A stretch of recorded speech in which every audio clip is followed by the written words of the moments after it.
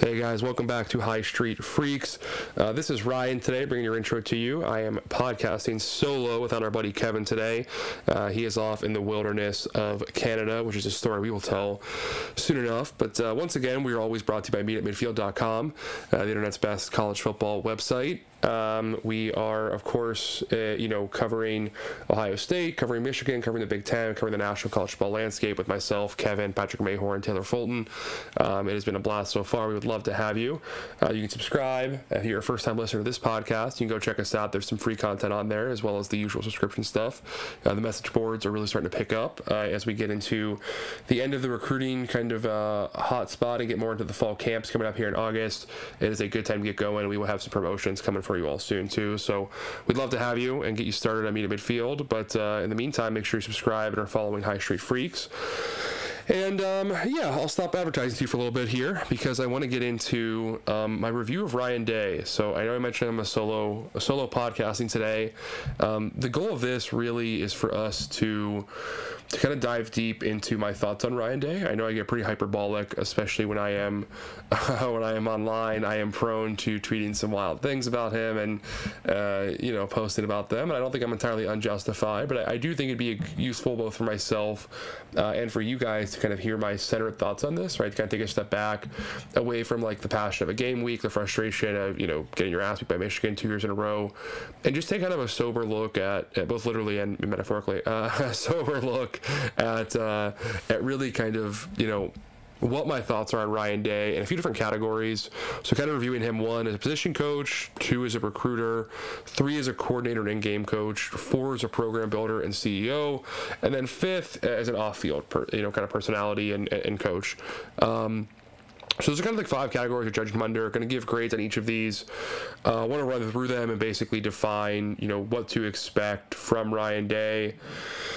Going forward, what we've kind of seen so far, and just kind of where my thoughts are on him in general. And I think you guys will kind of follow most of this pretty easily, but I'm happy to also take questions on this stuff. So if anyone has any questions, feel free to leave a 5-star review on Apple Podcasts or wherever you listen to your podcast, and we will answer it on the podcast next week. Right, so I want to start with Day. First as a position coach. I think this one's a pretty simple one, right? He started out as a quarterbacks coach, offensive coordinator for Ohio State in 2017.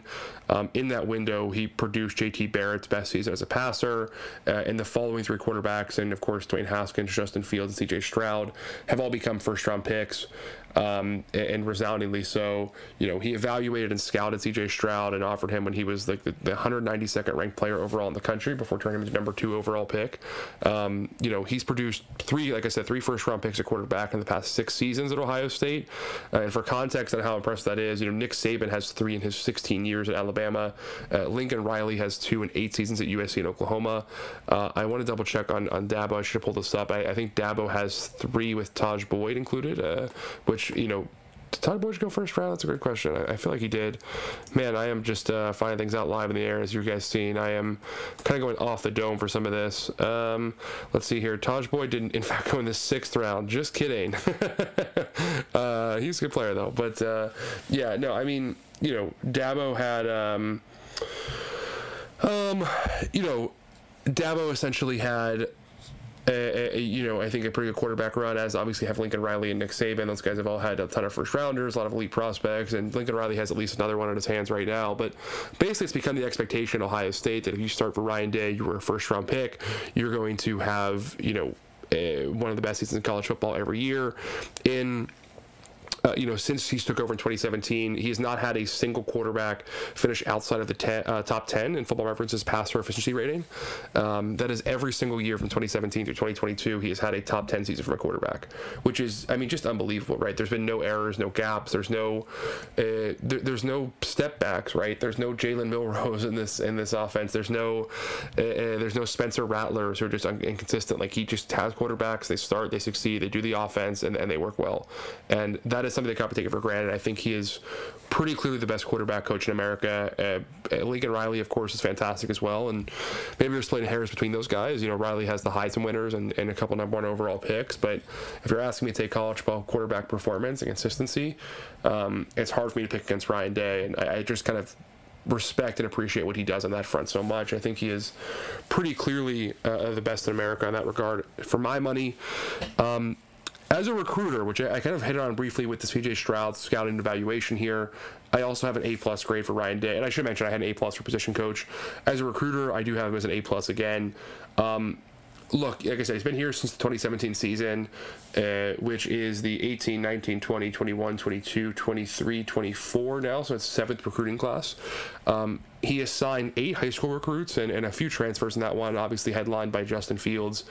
He's also taken, maybe the one black mark here in his recruiting is he has a kind of a habit of taking a bunch of like random veterans he kind of uses just for backup and depth purposes. He has no intention of actually playing, and also seems to have no intention of basically of, you know, kind of letting them start. They're just kind of here as one-off rentals and sometimes GAs following. So that includes Gunnar Hoke from Kentucky, you know, Jagger LaRoe and Chris Chugunov, and then just this year Tristan Gebbia from Oregon State, all kind of 5th, 6th year guys who maybe had some roots in Ohio or got recruited by Ohio State back when they were in high school, and then, you know, had maybe decent careers or not much of one at all, and just either way I wanted to come, you know, be a backup at Ohio State and learn from Ryan Day for their final year. So not a bad gig at all, but I mean, something that he has done in the transfer portal I find a little bizarre. I think basically if you're to optimize the strategy, they should be taking 2 high school quarterbacks a little more frequently, right? There's nothing wrong with that. You want to have 4 quarterbacks on scholarship in this room at all times. I understand when they take a veteran guy, like a guy like Tristan Gebbia, I guess I put in a different category than a Jagger LaRoe or a Chris Chugunov, but look, you should be looking to take quarterbacks who every quarterback on your roster you think should have a chance of playing, right? Like, that's maybe easy to say from my perspective, but there's nothing wrong with signing a 3-star kid or a low 4-star kid like a Jack Miller, right, that they did, that takes a couple years to develop into a starting caliber quarterback, someone who can be in your room and compete in year 3, year 4. You're seeing Georgia did that with, of course, Stetson Bennett, and then also, again, right now with Carson Beck. Carson Beck, I think, was rated just outside the top 200 as a recruit, came in a 2-quarterback class, and is now going to start and looks pretty damn good during, you know, the spring. We're doing it for Georgia. Stacking up quarterbacks like that kind of gives you a little more ability to develop them within your program. They've been pretty scared of doing that 2 QB thing. I get why. Obviously, it's very difficult to sign, you know, 2 top 100 quarterbacks in a class. I don't think anyone expects that. But if you set expectations early and kind of explain why for the depth chart, it should not be as challenging as they've made it seem. Alabama does it, Georgia does it, Oklahoma's done it, you know, USC's done it. It's happened quite a bit. It's just Ohio State. I guess I did it by accident the one year whenever Quinn Ewers reclassified into Kyle McCord's class, and also intentionally with Jack Miller and CJ Stroud. Basically, they should be doing that every 2 or 3 years, in my opinion. But regardless, I'm nitpicking here. Overall, as a recruiter, he is fantastic, right? They have signed, like I said, 8 high school recruits at that time, plus Justin Fields. And of those 9, you have 4 players were 5 stars and 2 others were top 50 recruits. So that's Aaron Nolan, Quinn Ewers, Kyle McCord, Justin Fields, 5 stars, and Devin Brown and CJ Stroud with those top 50 recruits. He has never signed a non-blue chip quarterback in 7 recruiting classes. None of those guys, none of the 8 high school recruits in Fields have ever been ranked outside the top 340, I believe. Jack Miller and who am I forgetting? That's embarrassing. This is tough. Jack Miller is one of them, of course. Oh, and Matthew Baldwin, his first quarterback in the 2018 class. Jack Miller and Matthew Baldwin were both ranked in like the 330s. Yeah, but I mean, besides that, you have not seen another guy outside the top 350 ever signed with Ohio State. Even their lowest lows are pretty damn good. Just very consistent recruiters. You know, I think Day is fantastic and at this job and does it really well. And of course, Corey Dennis contributes here, his quarterback coach, who we'll talk about again in a second. But Brian, by and large, this is Day doing the heavy lifting, right? Quarterbacks come to play for Ryan Day.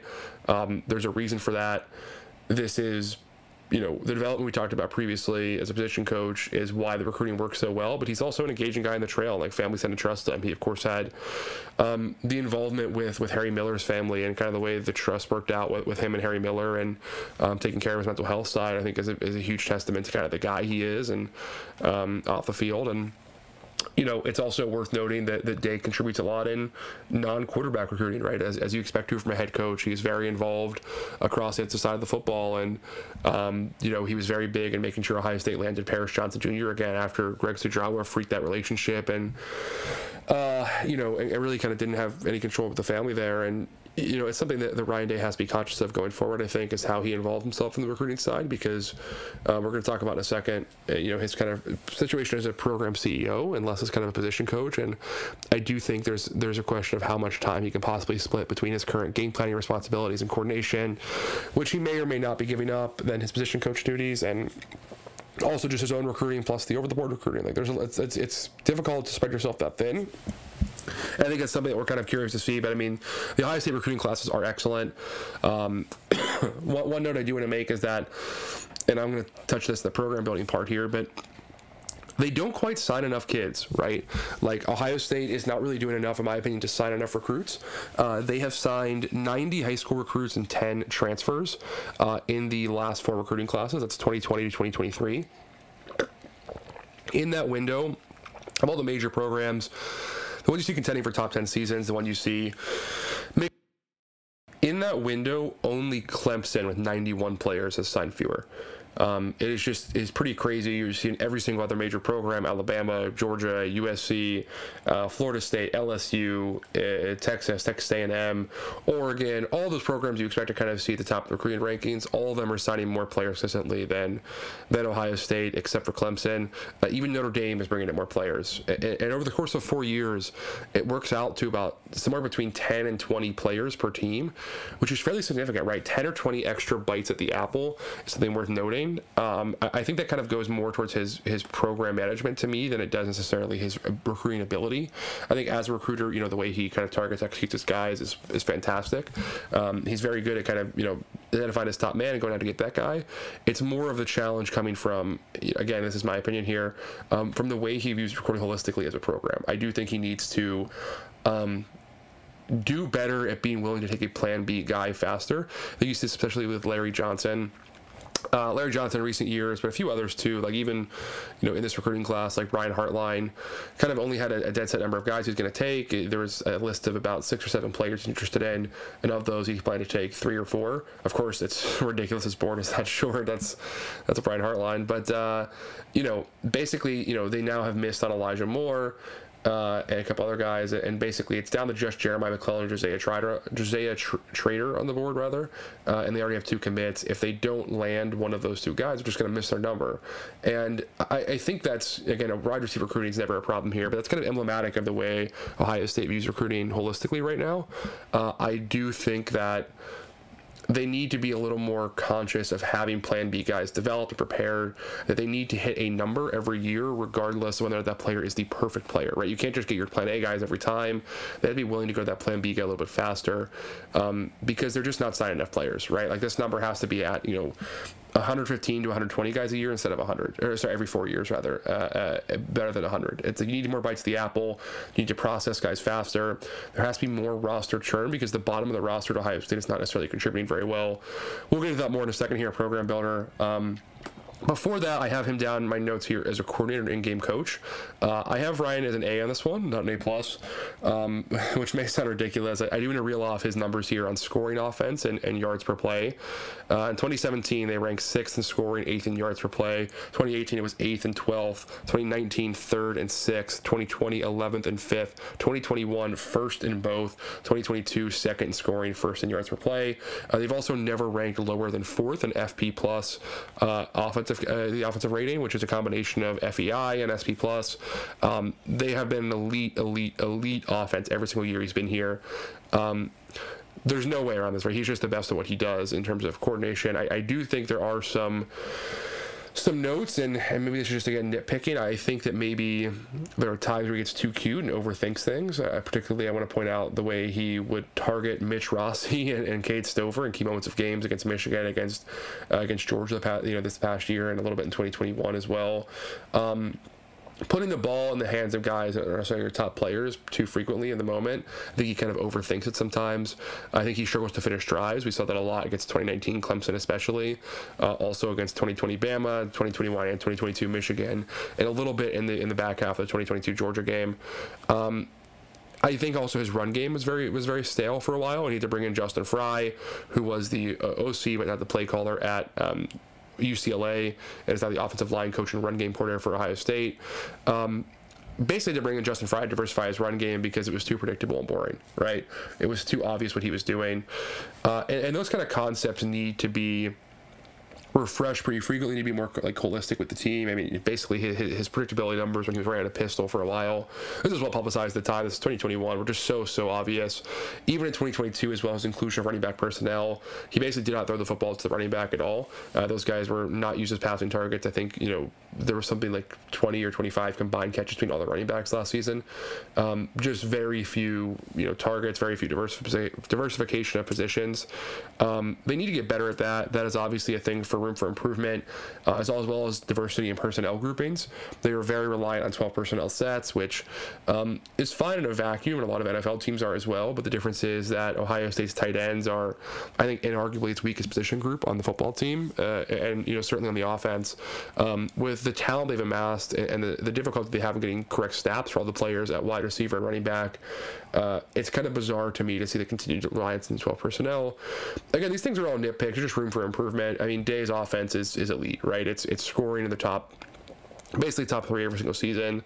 It is producing drive efficiency. It's finishing drives. It's like, this offense is great. I think it just needs to get out of its own way sometimes and stop trying to be the smartest guy in the room in every game they've ever played. If they do that, this is the best offense in the country year in, year out. I certainly prefer to Lincoln Riley's Mickey Mouse offense. I think it's the better version of that kind of concept. And Day is developing, something a little smarter. It just needs to be a little less clever sometimes, to put it simply. But broadly, Day as a coordinator and in-game coach are fantastic. I really don't know how to include some of the challenges he's had here. Some of the challenges he's had here really around basically his in-game kind of game management, right? I think the way his teams have essentially collapsed in a lot of games, not a lot of games, but they weren't able to rise to the challenge and respond, against 2020 Bama. When they got punched in the mouth, the team just kind of quit before halftime. Against 2021 Oregon, they got out physical and just didn't, basically had a quarterback pouting as a freshman and didn't really respond very well. Same thing against 2021 Michigan. They went out on drive one, tried to play man ball on a kind of really bizarre choice on offense and tried to run the ball down Michigan's throat, didn't succeed, and then just never really got back in the game. They weren't able to mentally get back into it. They clearly quit on the field against Michigan at home in 2022. Against Georgia, they collapsed with a 2-touchdown lead in the fourth quarter. Just the way they've collapsed in some of these games against major opponents, and his record against top 5 teams, I believe now is 1-5 through his 4 seasons here. There's just a certain point where you have to question his mental acuity and mental ability to kind of hang in these big games. It's something that's very frustrating. It's something to see when Ohio State goes up against other elite talent. You kind of know they're going to be the softer team or like the less mentally prepared team. It feels like it happens constantly for them, right? Like they can jump all over a team like Clemson in 2020 rather, or maybe Michigan State in 2021. But if they're not out there to bully you and front run you, or just essentially are against another idiot coaching like James Franklin at Penn State, you have to feel like they're going to collapse, right? You don't have that kind of trust that they can figure this out, they can respond, they can do the things they need to do to get there. It's very frustrating to kind of see them do this time and time again. All right, with that, we're going to take a super brief pause to go over meetatmidfield.com again. Remind you to subscribe, but more importantly, at Home Field Apparel. While we were going through these grades on Ryan Day, I don't want to get lost in the sight of all this, of how fantastic Home Field Apparel, a sponsor, is. They're doing some amazing content this week. They've been dropping some Indiana and Big Ten gear. They have Oregon gear coming.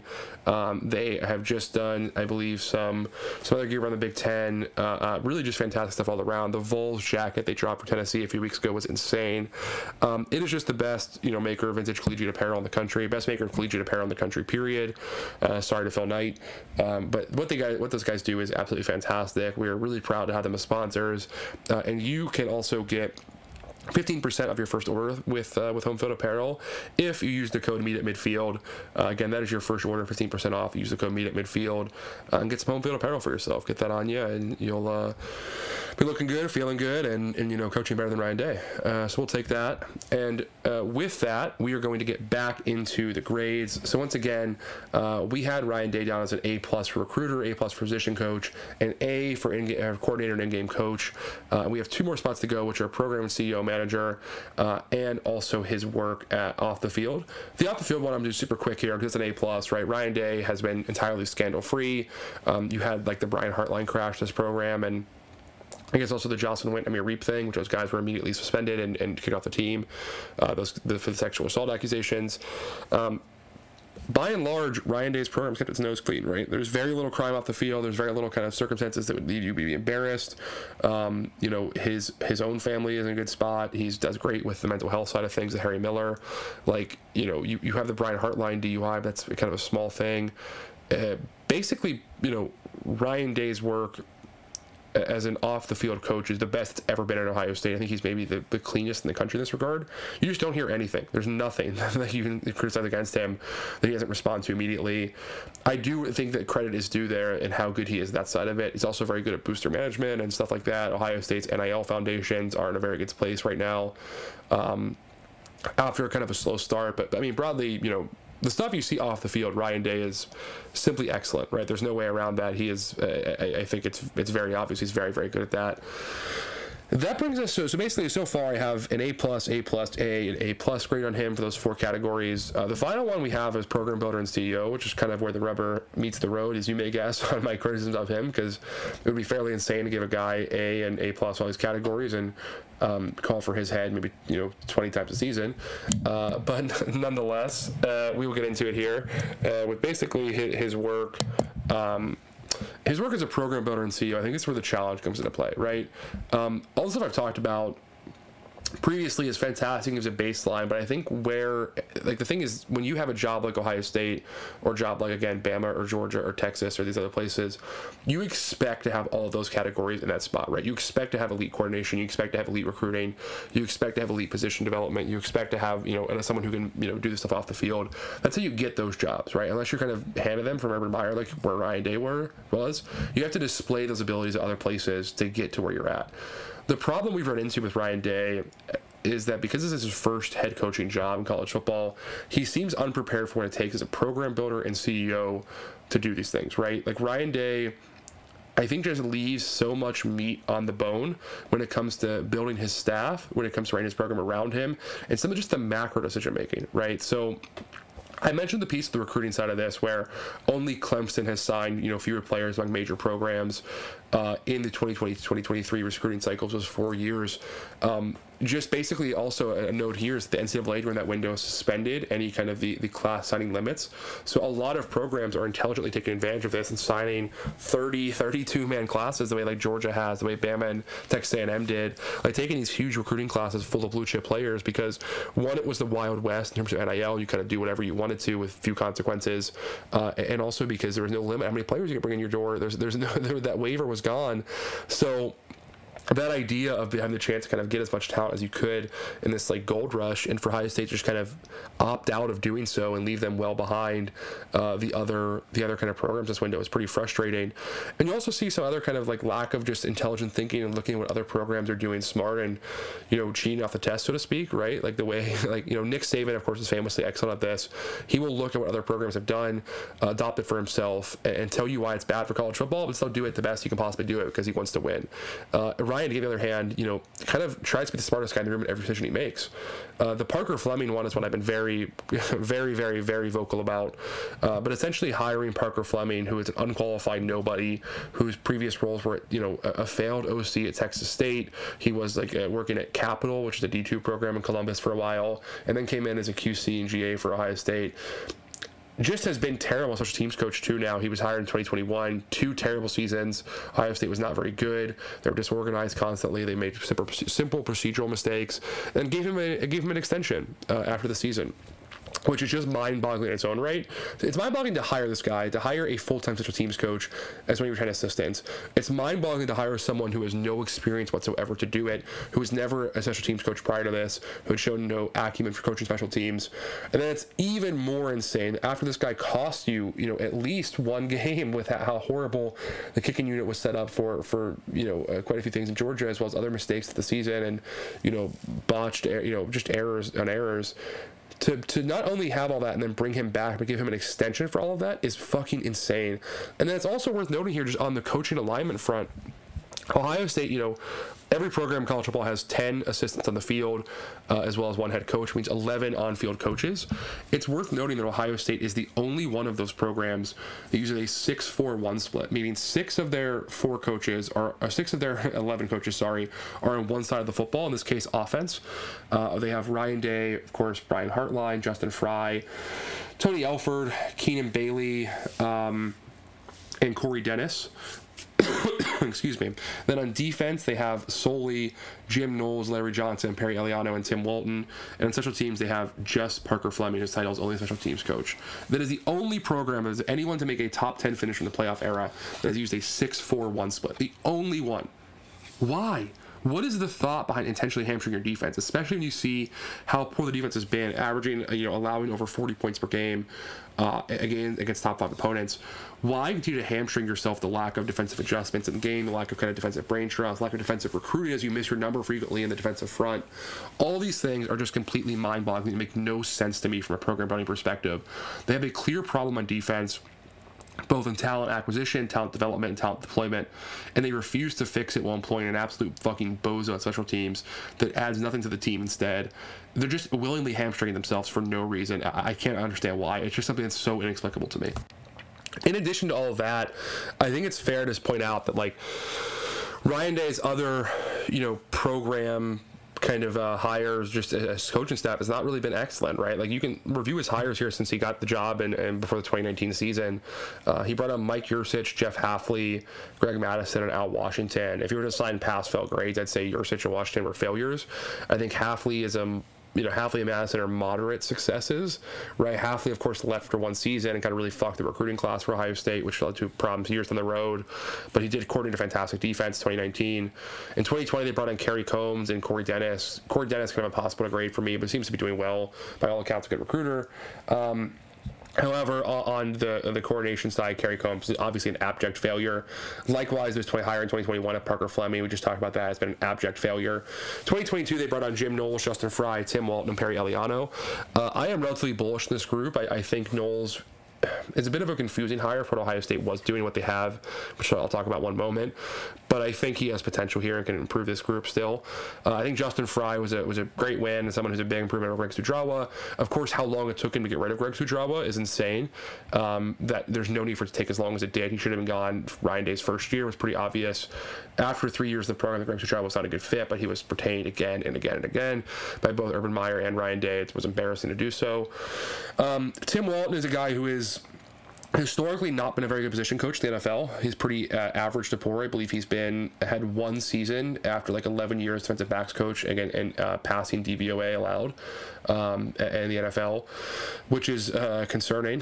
However, I will say his recruiting classes the last couple of years have been elite. He's landed Bryce West and Miles Lockhart so far this year. He's about to bring in Aaron Scott as well, and last year signed 2 top 100 guys and Kelvin Simpson Hunt and Jermaine Matthews. I think they kind of freaked out with Deion Johnson a little bit, but nonetheless, Tim Walton seems to be a very good hire. Perry Eliano, likewise, was one of the best position coaches in development in the country during his time at Cincinnati and elsewhere. Developed Sauce Gardner, arguably the best quarterback in the NFL.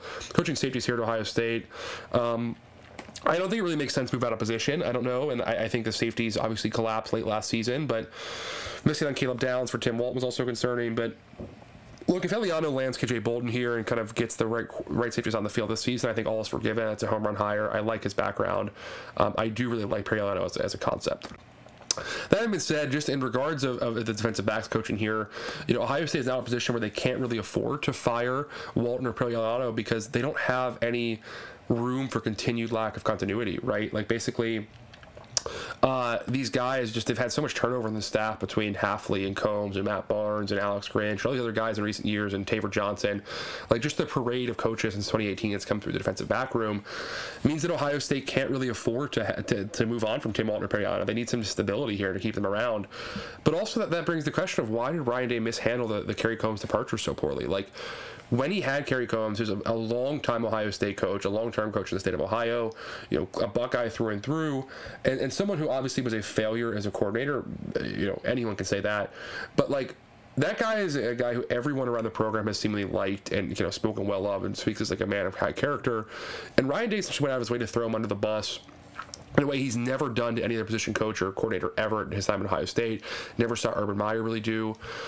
Just openly throwing Combs under the bus in front of the media and really burning that bridge kind of led to when Ryan Day offered Kerry Combs to stay on in a lesser role, even like a co-DC role to save face or position coach role. Combs justifiably said fuck off and went to Cincinnati instead in a similar role, because why would you take that deal after Ryan Day kind of publicly embarrassed you? And what was the reasoning for Ryan Day? I mean, just beyond saving his own face, like when he demoted Combs during the 2021 season, replaced him with Matt Barnes, who also sucked, by the way, and can't claw his way out of Memphis, where he's been terrible coordinator. Like, what was the benefit of doing that? Why treat a guy that way, especially when he's an elite quarterbacks coach for years, an elite recruiter who would have had, I think the secondary room completely fixed on talent after a couple seasons? Why do that? Like, what was the benefit to Ryan Day other than pure pettiness and spite? Likewise, what is the reason for bringing a guy like Jim Knowles to work with Larry Johnson, and why this complete misalignment of staff, right? Jim Knowles is running a 3-3-5 min front as his base with a stand-up jack. Larry Johnson has been a public 4-down lineman guy forever. Those guys have a clear misalignment in philosophy and principles. Why make them keep working together? What is the value of doing that? I don't understand what the thought process is. You have them publicly feuding about Larry Johnson, saying basically his guys won't play jack, meaning Jack Sawyer will not play the stand-up jack role when it's the only defensive end. So now you only have a few kind of misaligned linebackers there, which means Jim Knowles can't run his base defense, which is like, what is the value of bringing a guy who has those concepts if you're not going to align him with your most important position coach? And why keep position coach who's also kind of, starting to falter in recruiting pretty frequently here if he can't align with your defensive coordinator? Like, you have to pick between these guys. You can't just have them fighting over control of your defense. It leads to chaos. Which we'll probably see again this season. And then also the Mick Marotti thing, which I've talked about ad nauseum, you guys know about. But like, Mick Marotti is just a clearly failing strength coach whose systems are outdated. He's arrogant. He refuses to engage with some of the best strength coaches in the country who, live minutes away from him in Columbus, Ohio, at the West Side Gym. You also have a lot of other guys, and you have Dave Tate in Columbus, Ohio. You have Larry Pacifico in Dayton. Some of the best strength coaches in the history of strength sports are around here, and basically Mick refuses to consult or work with any of them. It makes no sense whatsoever. Why is a guy who has continuous problems, injuries of his players, and basically continued failure of soft tissue injuries, of all these things, why is he still allowed to coach the strength conditioning program when he hasn't developed or improved his methods in years? He's so outdated. Like, you guys know all this stuff from the rant, but like, all these things I'm just saying here, the hiring piece of coaches, like the alignment between coaches, the treatment of coaches off the field, and some of the stuff, and the way you kind of build a staff, the way you hire people to fill it out, the way you kind of retain or don't retain them, the way you make decisions on kind of program management and scholarship numbers and who you cut and who you sign. All these things are critical pieces of being a program manager and CEO, which kind of leads critically to your program success. And Ryan Day just fails at all of them time over time. Like, it's just not something he's good at. He shows no signs of improvement either. It's wildly frustrating. I just think this is such a thing that holds him back. When you compare it to a guy like, Kirby Smart's improvements over the years, or Nick Saban's improvements over the years, where are Ryan Day's improvements? Like, where is he learning from this? Like, giving Parker Fleming a contract extension this past offseason, to do the same thing, to me, it's such a death knell of this. Like, not making any choice between Larry Johnson and Jim Knowles. They continue to fight publicly. Like, these are things that just, to me, are death knells for the program. Like, he just isn't, he's not learning from his mistakes. He doesn't know what he's doing. He's going to keep running it back and hope he eventually breaks through. And you know what? Maybe he will. Maybe like a bad process will result in titles like it did for Dabo Swinney, just by having generational quarterback and receiver play. But it shows that Ryan Day doesn't really know what it takes to be great. He may stumble into a title by accident, but this guy does not have the football mind it takes to actually build a great program, have a repeatable process. He's just faking it out there. He's just a position coach and coordinator who elevate to a head coaching job, but just kind of trying to learn it as he goes. He is the fucking imposter syndrome head coach. Anyway, I gave him a C-. Overall, that's why I'm frustrated. That's my thoughts. I think you guys know my thoughts on this. I just want to organize them in one place. I probably forgot some other stuff I ranted about in the past, but these are my thoughts. Let me know what you guys think, and feel free to share them in the comments or post on the board about it. We will talk to you all soon at Meet at Midfield. Thank you guys again, and go Bucks. Michigan sucks, and help is on the way.